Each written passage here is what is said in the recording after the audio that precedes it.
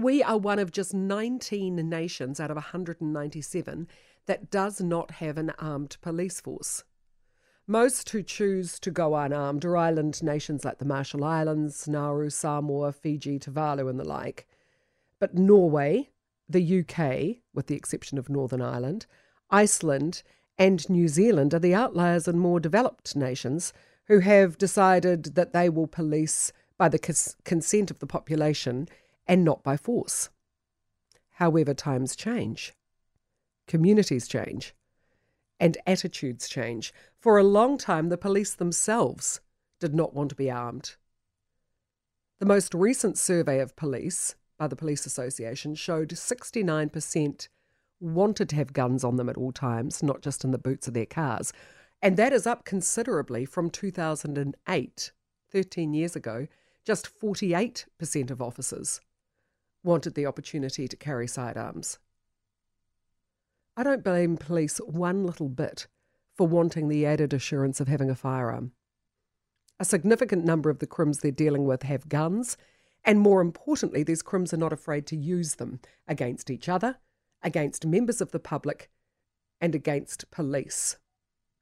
Another survey, this one in 2017, found a 38% increase in the number of staff who'd been threatened with a firearm compared to 2 years ago. So 38% increase in firearms being presented at police staff compared to 2 years ago.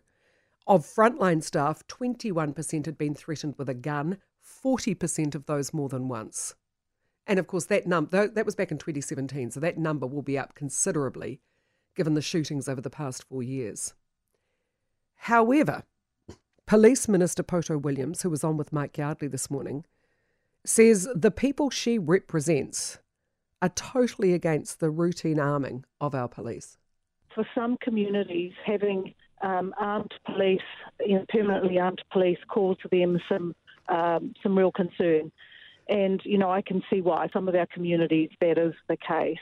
I am all in favour of supporting our police to be armed when they need to, but I've been on record to say that I don't support the permanent arming of our police service. I'm talking about the communities that I represent, which is the Māori and Pacific communities, who told me loud and clear that, the general arming of police, and particularly the ARTs, are a real concern to them. I'm talking about the people that are impacted in terms of having disproportionate rates of contact with police. Māori and Pacific populations are stopped more, charged more, arrested more. So for those communities to have permanently armed police is a real difficulty for them. So those are the communities I'm talking about.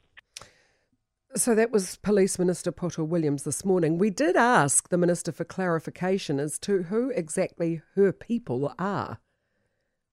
She's a New Zealander of Cook Island descent. She's the MP for Christchurch East and the Police Minister. However, in the interview, the people she says she represents appear to be exclusively Māori and Pacific Islanders from South Auckland, not Christchurch, not New Zealanders as a whole, and not the police.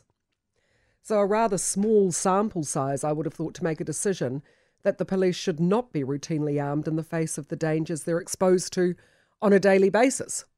The Minister is travelling to Westport to visit the afflicted region and has yet to get back to us. So hopefully she can clarify exactly who she represents.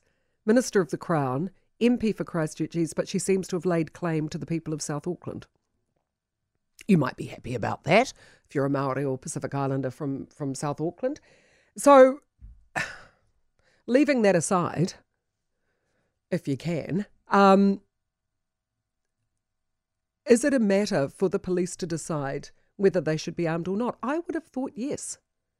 If they're the ones who are routinely putting their lives on the line, then it's up to them to say what tools they need to do the job. We don't have a trigger-happy police force. Yes, the number of shootings have gone up over the past decade, but that's in direct response to the threats they face. I think along with the fact that I think they should be able to be armed for their own protection and for the protection of the community, because criminals have shown absolutely no compunction about using firearms against each other, the public and the police, as I said in my earlier opener, they do need to have almost like a SWAT team of forensic psychologists and people trained with mental health. So if you are dealing with people who are wanting to commit suicide by cop or who are in the middle of a severe mental health crisis, you can make the decision to call for them as backup as opposed to an armed response team. But that would be the only difference I'd make. I mean, we can't get a psychologist for love nor money at the moment, but that would be on my wish list, to have a highly trained psychologist, psychiatrist team at the ready, a mental health team, to go in so that the police don't have to do their work for them. There have been a number of police shootings which have looked, to all intents and purposes and reading between the coroner's lines, to be suicide by cop, people in mental health conditions who use the police as a means of getting out. And that's a terrible position to put the police in. If I'm in trouble, I call the police. And that is somebody's son, somebody's daughter, somebody's partner, somebody's mother, somebody's father. I'm asking to protect me, to put their life on the line for somebody they do not know. So you take all the tools you need to do your job and keep yourself safe. If that means firearms, you go for it. I give you consent.